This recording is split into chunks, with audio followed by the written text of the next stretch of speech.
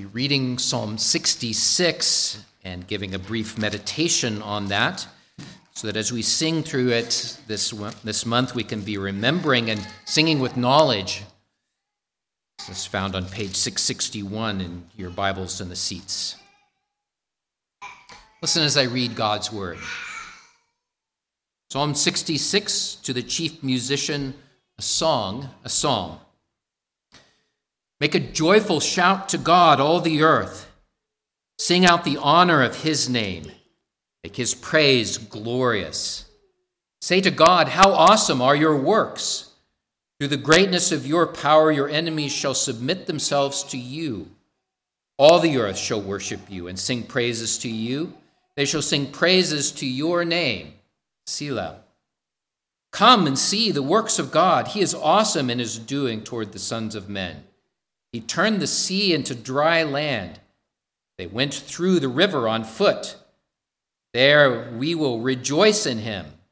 He rules by his power forever. His eyes observe the nations.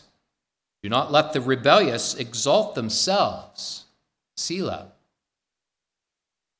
Oh, bless our God, you peoples, and make the voice of his praise to be heard, who keeps our soul among the living and does not allow our feet to be moved. For you, O God, have tested us. You have refined us as silver is refined.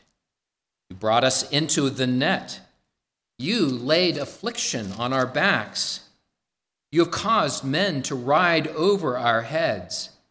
We went through fire and through water, but you brought us out to rich fulfillment. I will go into your house with burnt offerings. I will pay you my vows, which my lips have uttered, and my mouth has spoken when I was in trouble. I will offer you burnt sacrifices of fat animals with the sweet aroma of rams. I will offer bulls with goats. Selah. Come and hear, all you who fear God, and I will declare what he has done for my soul. I cried to him with my mouth, that he was extolled with my tongue. If I regard iniquity in my heart, the Lord will not hear. But certainly God has heard me. He has attended to the voice of my prayer.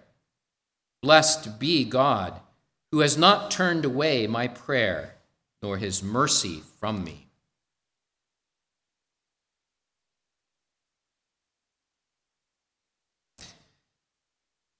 David calls us to praise God for his awesome works. He remembers how God brought the children of Israel out of Egypt.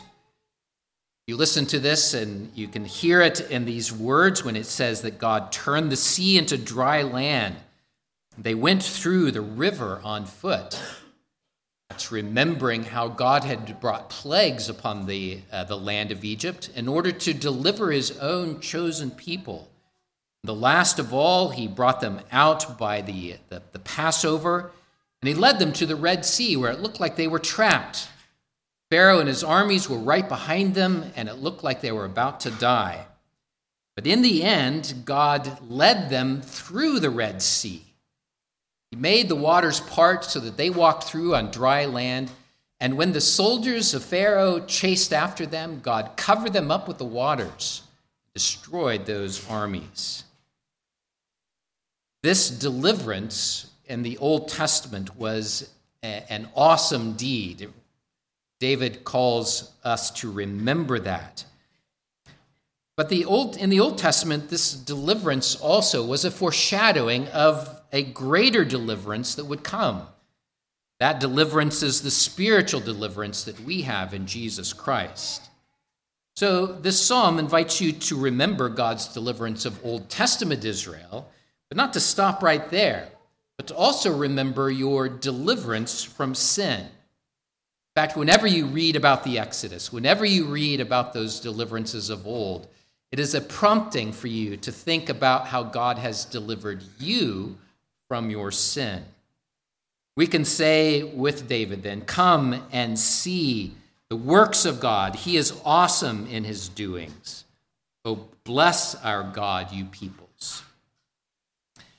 There's another functioning of remembering, though, that this psalm brings out that I want to meditate on right now. Remembering also helped to structure Israel's thinking about what went before the deliverance. Before the deliverance, they were slaves. They were oppressed. They cried out for many years for God to deliver them. And in remembering what God had done, it helped them understand and to interpret their suffering. Verse 10 and following says, "For you, O God, have tested us." This is where they begin to think about what went before and how remembering God's deliverance helps them to understand the suffering that went before. "For you, O God, have tested us. You have refined us as silver is refined." Let me just pause and remind you that the refining of silver is by blasting it in a furnace of fire. It is not an easy process. "You have refined us," says the psalmist. How? "You brought us into the net. You laid affliction on our backs. You have caused men to ride over our heads. We went through fire and through water." I want you to notice the psalmist says, "You did this. God did this." I want you to pause and to think about this, that the idea of God bringing us through suffering. Much of God's providence remains a mystery, and we shake our heads at words like this. These are hard words, because suffering is real. The blast of a furnace of fire is nothing compared to the sufferings that you go through in this life.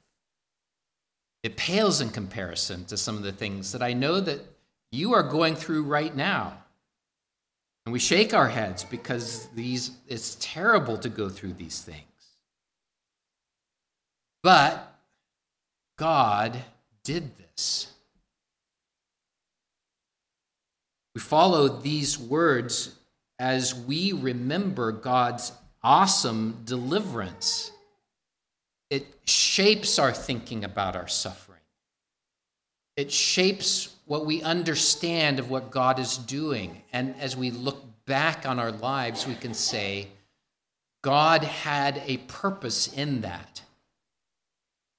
We don't always know exactly what that purpose is.